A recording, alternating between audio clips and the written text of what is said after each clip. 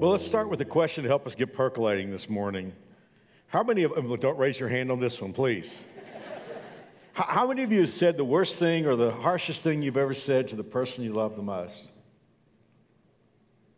Or maybe one of the harshest things you've ever said to the person you love the most. You don't have to raise your hands, but I'll raise mine. I've been married 38 years, the most wonderful person in the world. I love her. I believe I would give my life for her. She's the most important person in my world. But you know, there have been times when I've said some of the harshest things I've ever said to the person I love the most. That begs a question, doesn't it? Because it asks a question with the inference that our values are off when we get into conflict. Something changes when we get into conflict that causes us to behave in an unusual way. Because as I said a few moments ago, I've said some of the harshest things I've ever said to the person I love the most, while at the same time I'd be perfectly pleasant to people I'd never see again. What is it that causes us to have conflict? Well, we'll talk about that today, but can I just start off by saying this? If you're the happiest couple here, you're still going to have days. You're going to have bad days. I don't know who the happiest couple is here. I'm going to assume it's Mary Alice and me, but it might be you. You're still going to have days. No matter how long you've been married, you're going to have a time when you're going to have a difference of view, and then emotion is going to get into it, and this is going to be said, and that's going to be said, and it gets heated up, and you find yourself in an argument. Mary Alice and I had an argument like that 25 years ago. You say, well, Mark, if you remembered after 25 years, it must have been really bad. That wasn't particularly bad. It was just particularly quirky. We were on our way to Michigan. I was speaking at a pastor's conference, and we were driving. At that time, we didn't have Stephen. We just had Jonathan and Jared. They were kids in the back seat. And Mary Alice was sitting in the passenger seat. We were almost coming into Indianapolis. I'm always nervous about driving in a city I've never driven in before. I've never been to Indianapolis, and I was a little concerned about what time of day we were going to get there. And Mary Alice, you know, Miss Detail-Oriented by the book, by the way, this is prehistoric times. There were no smartphones, GPS. Mary Alice had a map in her lap. And so I turned to Miss Detail-Oriented, research by the book person, and I said to her, according to the map in time zones, what time am I going to get to Indianapolis?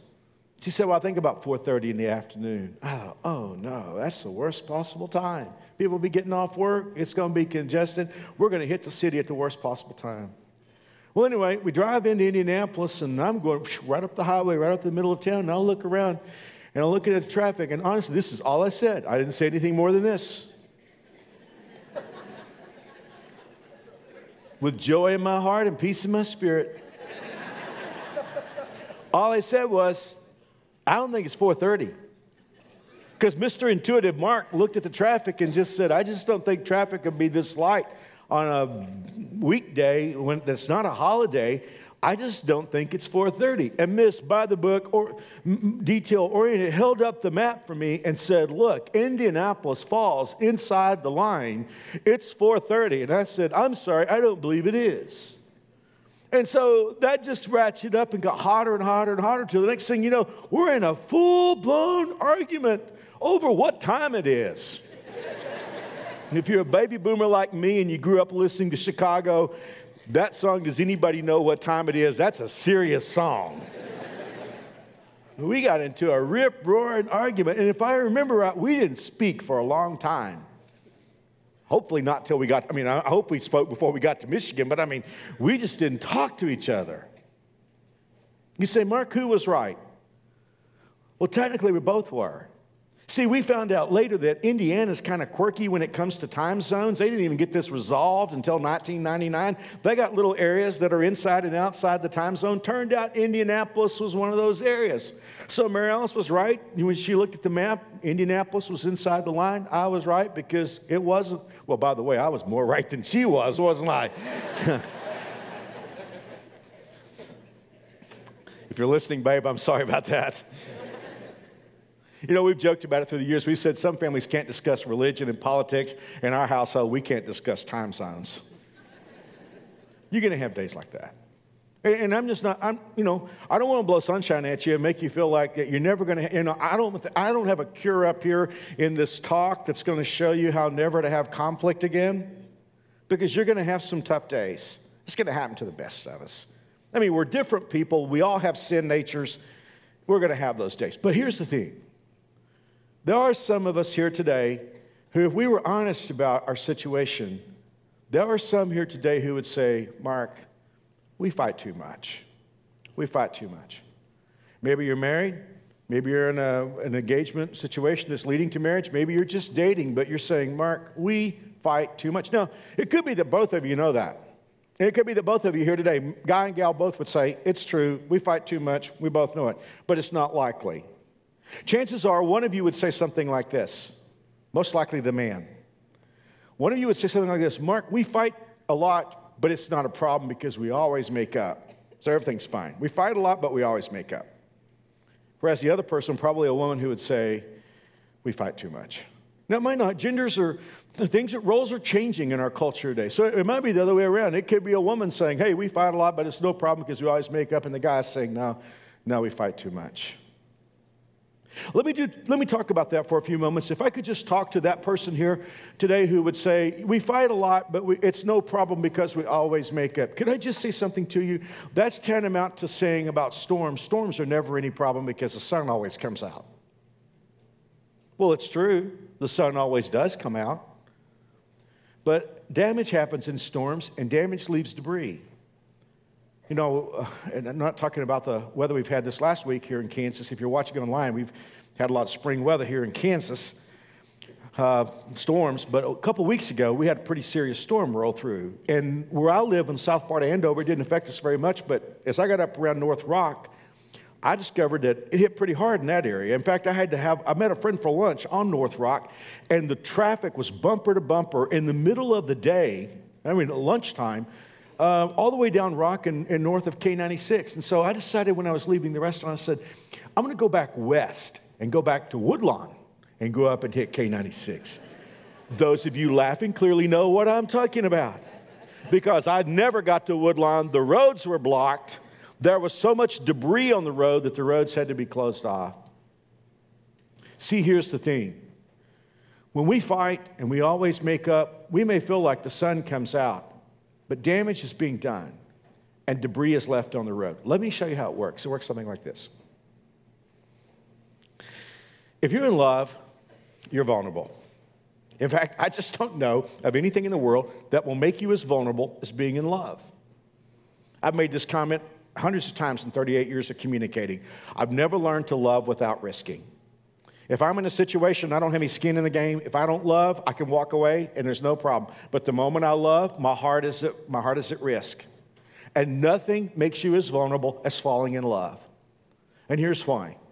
We're always deep down somewhere, maybe we don't ever articulate this, but deep down somewhere, we're always wondering, how does she really feel about me? How does he really feel about me? See, we're always amazed that somebody would really fall in love with us because we know ourselves.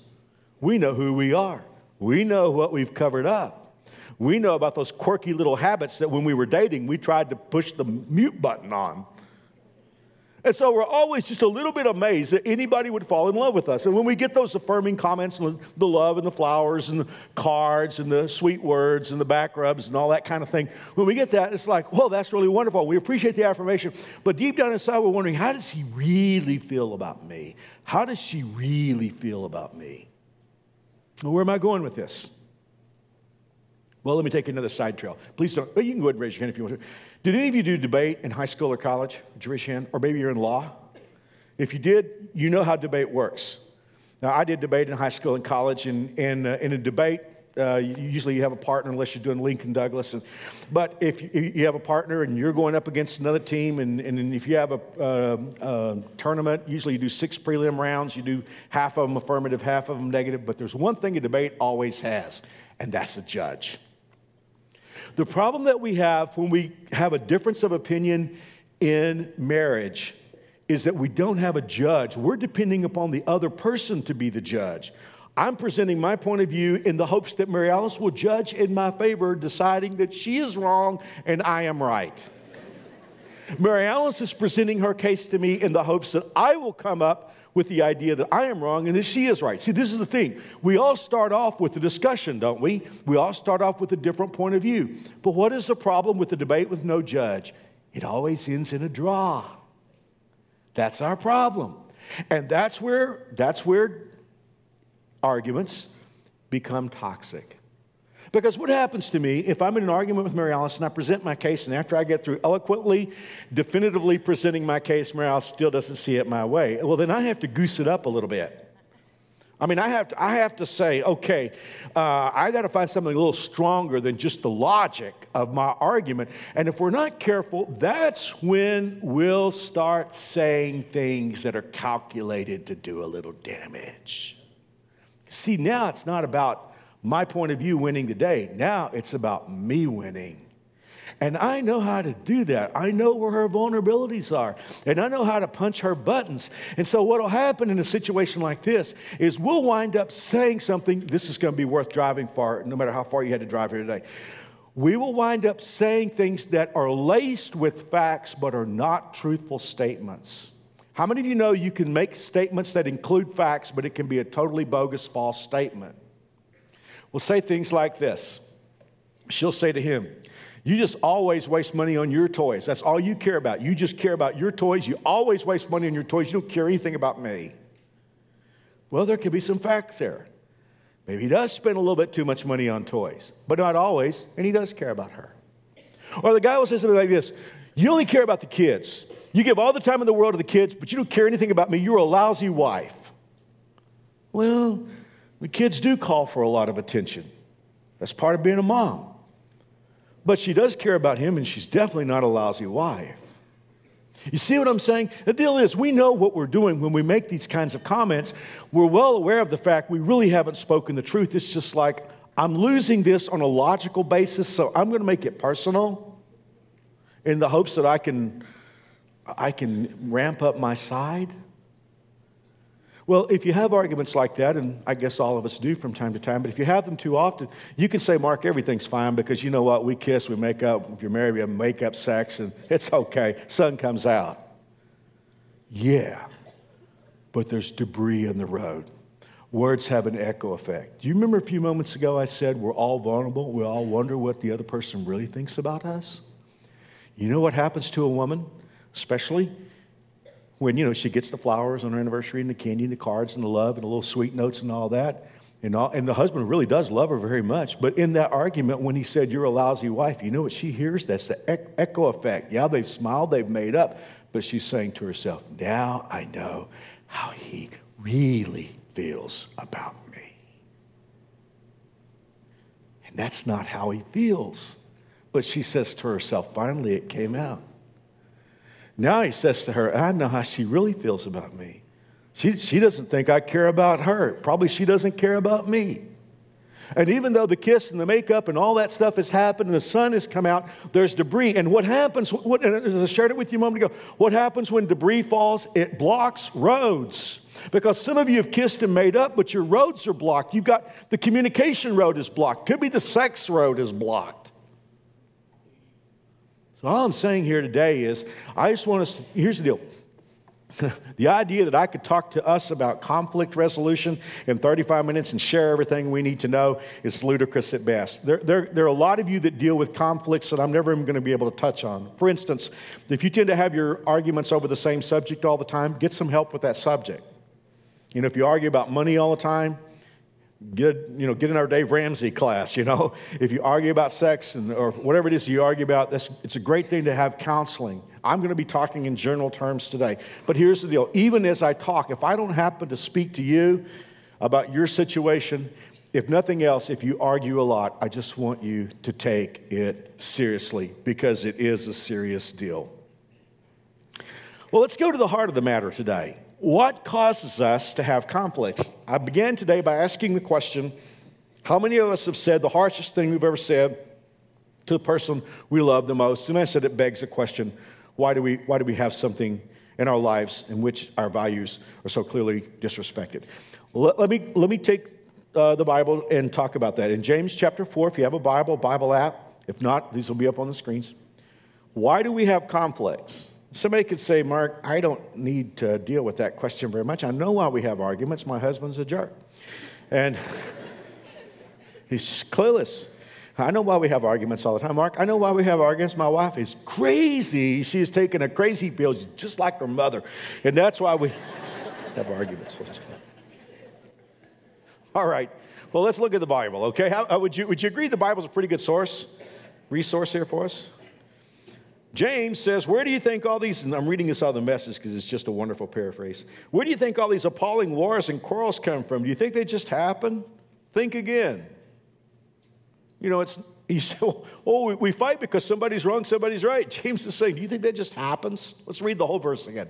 What do you think? Where do you think all these appalling wars and quarrels come from? Do you think they just happen? Think again. They come about, Mark Hoover, because you want your own way. You say, Mark, the problem is my wife. No, the problem is you and me. We want our own way. And there's a reason why we want our own way. And I don't like, this is not the kind of day you would normally think about theology, but there's a theological reason.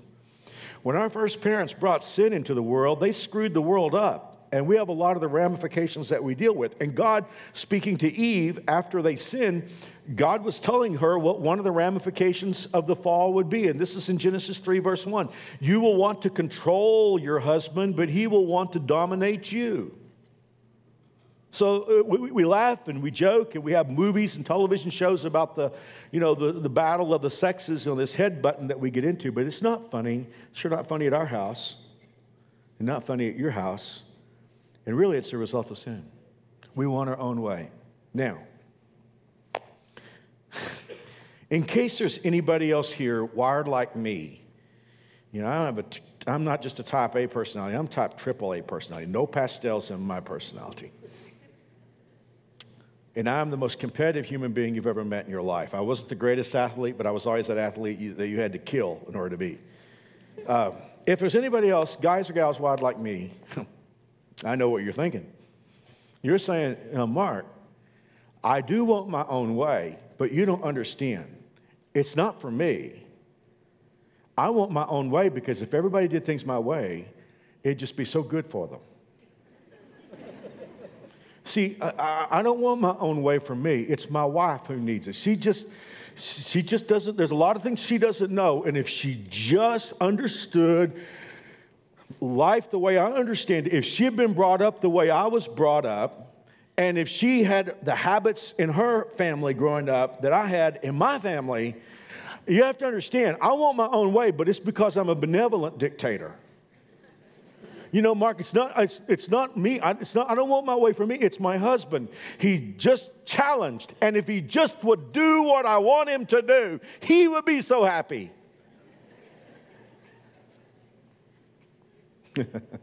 Well, I don't know who you married, but I married a very strong lady.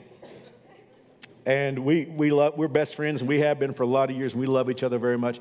But I will tell you this, we have robust exchanges of ideas. And Mary Alice has never been one of those people that would just understand my benevolent dictatorship. So I've never seen the world work with everything that I think it should have, and neither are you going to. But you know what it would look like? Do you really want to know what things would look like if everybody would just agree with you and do it your way?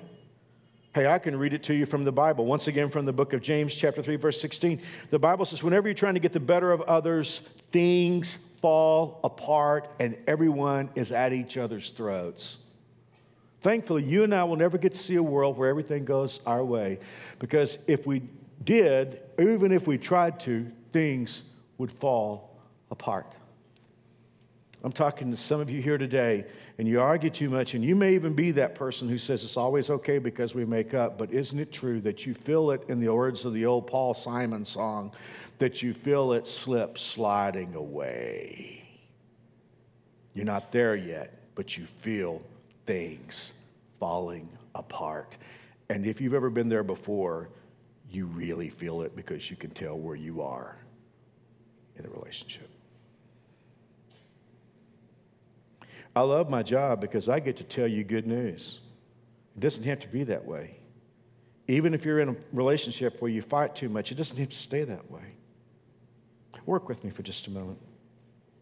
My son, Jonathan, man, he knows so much more on this than I do. He's our couples pastor, and he's a great researcher and a brilliant mind. He's the one who wrote this great book. I have the blindfolded marriage here that he wrote, and I've got all this marking on conflict. But Jonathan was at our house this week.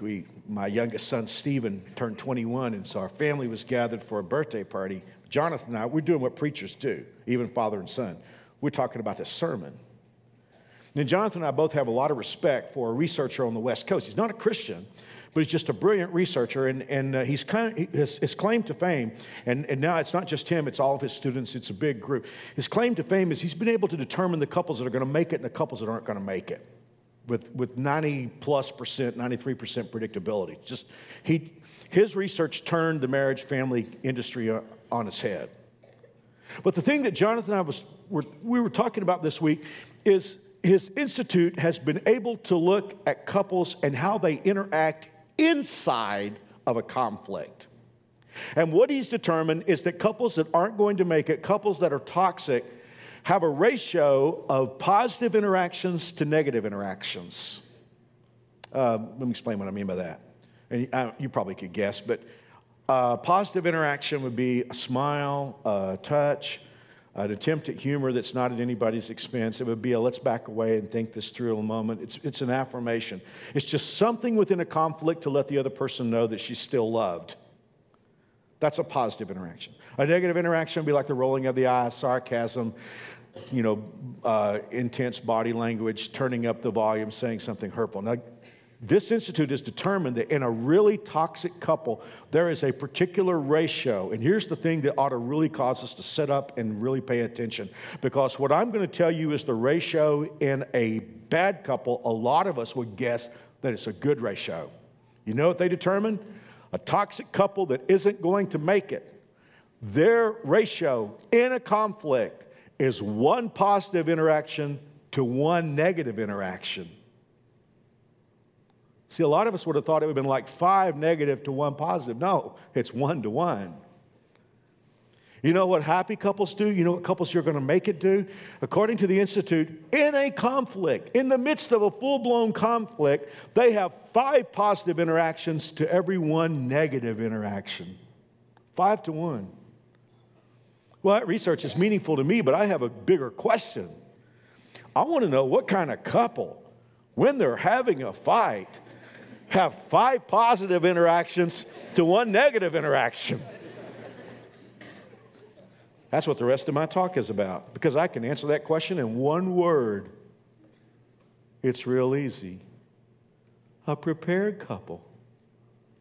Isn't it interesting? A lot of you you have high-level careers. You spend a lot of your time preparing for days that isn't today. How many of you in the military, you do preparedness maneuvers for an attack that hopefully will never come? How many of you are in sports and you train and you prepare for a game that's still 6 months away? How many of us, you lead a team and you're preparing for the next 10 years?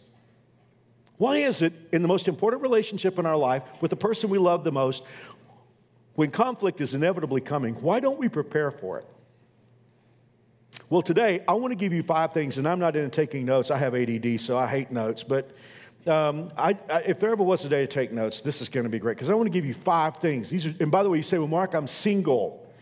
Well, if you ever think you might be married, this is really important to file this away. You can get it on the ground floor, and beyond that, you'll know who to look for in a mate. You say, Mark, I'm single, and I don't ever want to be married again. Hey, this will help you with any relationship, okay? This is really good. Now, here's the thing. I'm going to give you 5 things. Numbers 1 and number 5 are by far the most important. Here's the irony. If you can get number 1 and number 5, you'll probably organically take care of 2, 3, and 4. But I'm going to give them to you anyway. So you ready for this? Here is number 1. We're talking about being a prepared couple and preparing for conflict so that we can get to that 5 to 1 positive-negative ratio.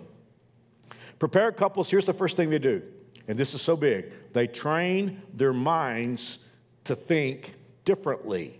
See, here's the problem. If we act intuitively in a conflict, we're almost always going to do the wrong thing. So we're going to have to train our minds to think in a different way. So I want to give you 2 verses from the book of Romans that help us understand how to train our minds. Here is Romans chapter 12, verse 18. If it is possible, as far as it depends on you, live at peace with everyone. Now, let me tell you how Mark's Bible would read if I wrote the Bible instead of God. I would say, if it is possible, as much as it lies within you, win. Just the Al Davis, just win, baby. Now, thankfully, Mark didn't write the Bible. Mark needs to read it, not write it. So here's what God is saying. If it's possible, sometimes it's not possible. I mean, if you're dealing with a serial cheater, it's not possible to live at peace. If you're dealing with an abuser, it's not possible. Understand that. But God knew who we are. Because see, God knew that a lot of us would read that if it's possible to live at peace with all people, we would say, well, it's not possible because you don't know my wife. It's not possible because you don't know my husband. Look at that phrase the Holy Spirit put in there. If it is possible, as much as if within you, be at peace. Well, what's possible? Now, let me just show you something. I said we're going to have to retrain our minds. Many, if not most of us, when we're in a conflict, we think in terms of minimum threshold. Boy, what does she have to say before I can say, before I can get back in her face? I mean, I just don't want her. She crossed that minimum threshold. There it is. I mean, it's just this minimum threshold. He went past that point. Baby, we're off to the races. Now, God is saying, if it's possible, that means that we don't think in terms of what the minimum threshold is. We think in terms of what the maximum threshold is. How much can I absorb before I decide we need to have a fight? Most of us guys grew up in an age where we were told that a strong man is a man that gets his way, has lots of women, throws his weight around, does what he wants to do. That's not a strong man, that's a jerk. Keeping it real, guys.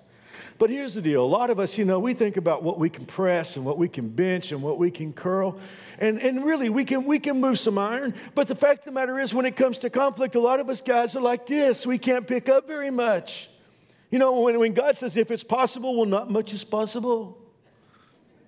It's like, well, she just looked at me the wrong way, and I just don't like it. When she looks at me, can't you take it? No, I can't take it. I can't pick it up. We're going to have to fight. It's like, man, every time it's that time of the month, man, we just have it. It's like, well, can't you do a rep? It happens every month. No, I can't do a rep. We're going to have to fight. There's a word for you, sir. I can't use it in church. I shouldn't use it anytime. I'll just use the word wimp instead, okay?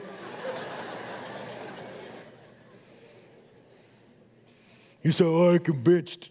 Don't tell me what you can bench. I mean, here's the deal. When your wife is not happy with you, what can you lift? See, here's the thing. I train leaders today. I travel the country training leaders, especially pastors. I train leaders to understand something. It's not how much you can accomplish that marks you or measures you as a leader. It's how much you can absorb. I'd always measure as a leader.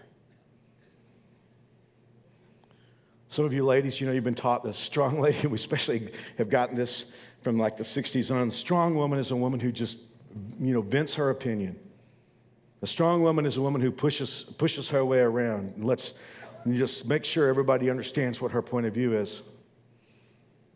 I'm not sure that's a strong woman. I don't have time to tell you the story, but I think about strong women, I think about my grandmother. Mary Alice and I got married on a Saturday night.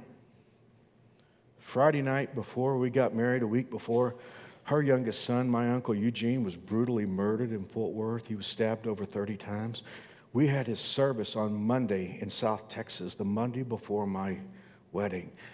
I was just horrified for my grandmother. I remember going to the funeral home in Burnett, Texas, where my uncle's body lay, and I remember I was going to tell my grandma, please don't even worry about the wedding. My grandmother met me at the door and said, and her son's body lying in a box in there. She threw her arms around me and said, Mark, I'm so sorry this had to happen to you and Mary Alice the week of your wedding.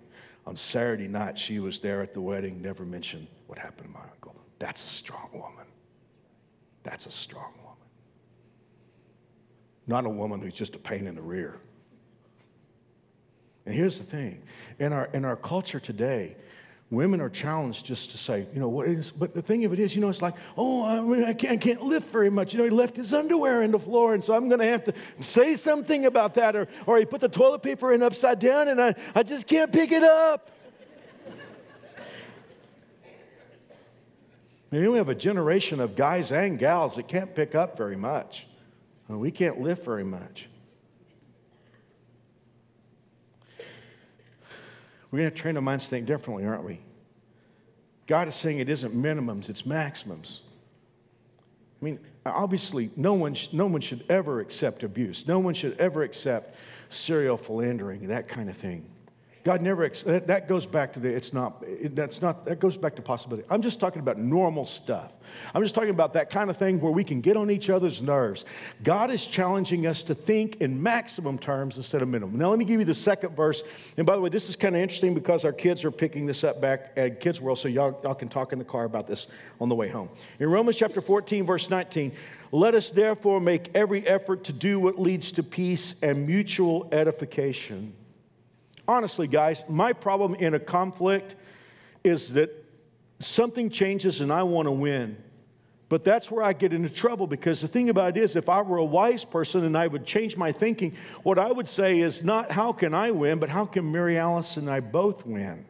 How can we both come out of what's mutually beneficial? Here's the thing. The verses I've just read to you from Romans chapter 14, they happen within a context. The early church it started out primarily a Jewish church. So consequently, those Jewish people would have brought with them all the dietary rules that they would have had growing up. But there were a lot of people that were Gentiles who were coming to faith in Jesus Christ. They didn't see anything wrong with a ham sandwich. And they were fine until they had church potluck, okay? And so they were going to war over food. And that's where Paul said, look, if it's as possible, as much as lies within you, be at peace with everybody. Try to find a way for everybody to win.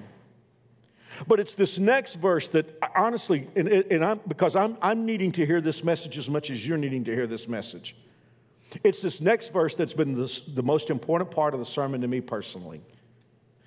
The Bible says in the book of Romans chapter 14, verse 20, in the very next verse after where it says, find a way for everybody to win, the Bible says, do not destroy the work of God over food.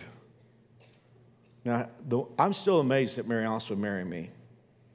To me, outside of my salvation, the greatest gift in my life was when Mary Alice McDonald stood at the altar on June 11, 1977 and promised to be my wife. I do not know why she loved me so much to do that.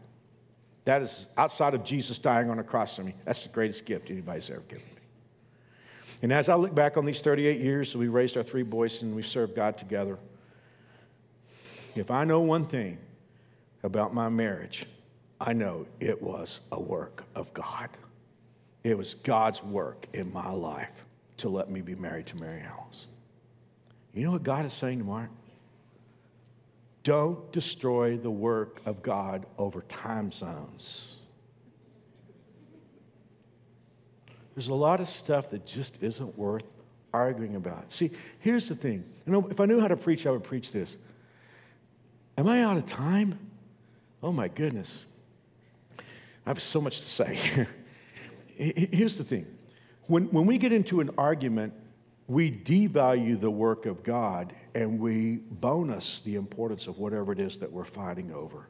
God is saying, look, remember the difference between a work of God and something as unimportant as what you eat. Okay?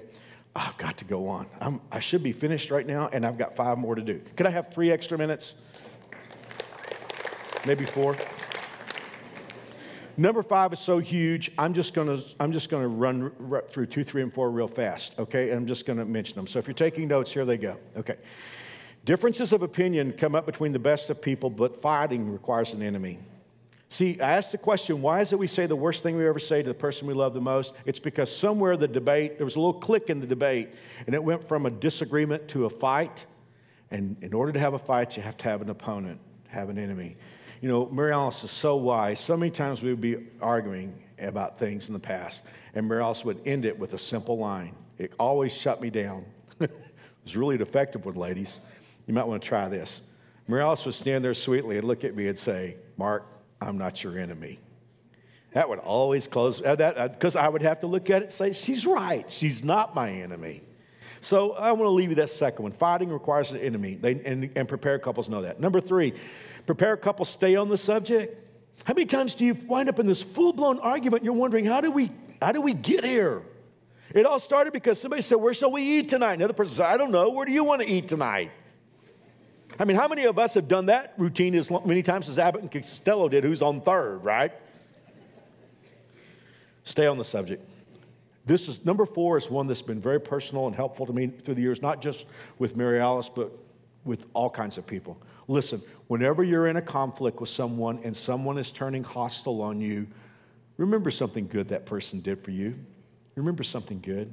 See, that's the thing. If you and I get into a conflict that's hot enough, we can forget that the other person's ever done anything good, right? You ever get into an argument with your husband, you think, this bozo's never done anything right in his life.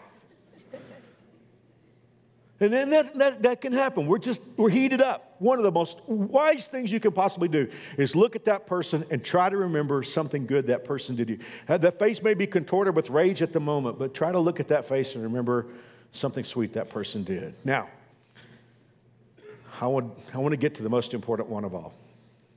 And I'm going to need those 3 minutes starting now. Let me give you what I believe is the most important relationship verse in the Bible. Now, that's just my opinion, which means it's really basically worthless. But I will tell you, this is what I believe. If you ask me, Mark, what's the most important verse that guides your approach to relationships, I'm going to pick James 3:18. Let me read 3:17 first. The Bible says, and the wisdom from above is first of all pure. It's also peace-loving, gentle at all times, willing to yield to others. It's full of mercy and good deeds. It shows no favoritism and is always sincere. Now here's my verse right here, verse 18. And those, you ready?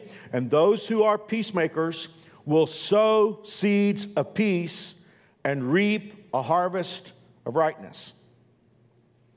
I don't counsel anymore, but I used to counsel. I've counseled hundreds of couples back in the old days. And so many times I'd have a couple sit across from me, glaring at each other, hating each other, wanting to get a divorce. And they would say to me, Mark, I just had a bad marriage. I just married the wrong guy. I married the wrong gal. This person is the worst person in the world. And I'm sitting across from them thinking, these are both wonderful people. I mean, they almost hate each other, but I'm sitting across from them thinking, they're both great people. I'd leave my kids with either one. But at that moment, they're saying, we have a bad marriage. And what I'm going to say to them is, you're not having a bad marriage, you're having a bad harvest. Listen, this is so priceless. And if you're a new springer, you've heard me teach this before. But I'm going to teach it until I lose my memory or God takes me home. Every thought you think, every attitude you hold, every word you say is a seed. See, this is why we're messed up when we think, oh, we made up and everything's fine. No, every thought you think, every word you say, every attitude you hold is a seed. It's going to come up. And that's why I would say to the couple, you don't have a bad marriage, you're having a bad harvest. You've been planting bad seeds. You had bad attitudes, you had bad thoughts, negative thoughts, you had words that were painful and hurtful. And so consequently, you left all those seeds in the ground. And guess what? They grew up. You had a bad harvest. You want a good harvest? You stop sowing bad seeds, start sowing good seed.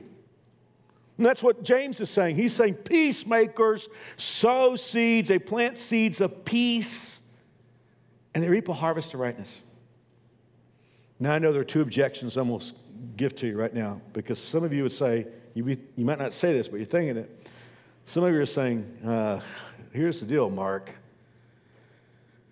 I would sow seeds of peace, sweet words of peace, thoughts of peace, attitudes, peaceful attitudes. I would do that, but my husband isn't going to change. Sorry. It's just who he is. He's always been this way. He's not going to change. I'm sorry, Mark. My wife's just not going to change. And there's some even mitigating factors. I can prove it. She isn't going to change. You know what the word seed means? Seed is one of those things, those little things you put in the ground and nothing happens for a while. That's the reason why many of us are so reluctant to plant seeds of peace. Because we're the instant gratification generation. We want instant response. We may not get instant response. You may go home, plant seeds of peace. You may say words of peace. Your husband may turn out to be the same crazy guy he's been all these years. Seeds. Second objection. Could be somebody here today say, Mark, you don't understand. In my marriage, what is needed is not seeds of peace. What is needed is some rightness in my marriage. My husband is wrong, and he needs to learn to be right. And I'm going to help him learn to be right. And I'm going to tell him what he's got to do to be right. And then if he'll do that, then we'll plant some seeds of peace. Mark, you don't understand. My wife, she's just wrong. And so I'm going to have to get her right. And after I get her right, then we'll have some peace. Would you please listen to me? It will never work. How do you think we are where we are? It will never work. Why will it never work? Because it's backward. God didn't say plant seeds of rightness and you'll get seeds of peace. God said peacemakers plant seeds of peace and they get a harvest of rightness. Guys, one of the most important things that you and I can do to prepare for conflicts that are inevitable that are coming up is to say to each other, I am a peacemaker. Every thought I think, every word I say, every attitude I hold is a seed. And today, I'm going to plant seeds of peace. And if nothing comes up today, I'm going to plant more. And I'm going to plant some more tomorrow. And I'm going to plant some more the day after that. Because someday, on the promise of God, I'm going to get a harvest of rightness. Thanks for letting me go 7 minutes over time. God bless. See you next weekend.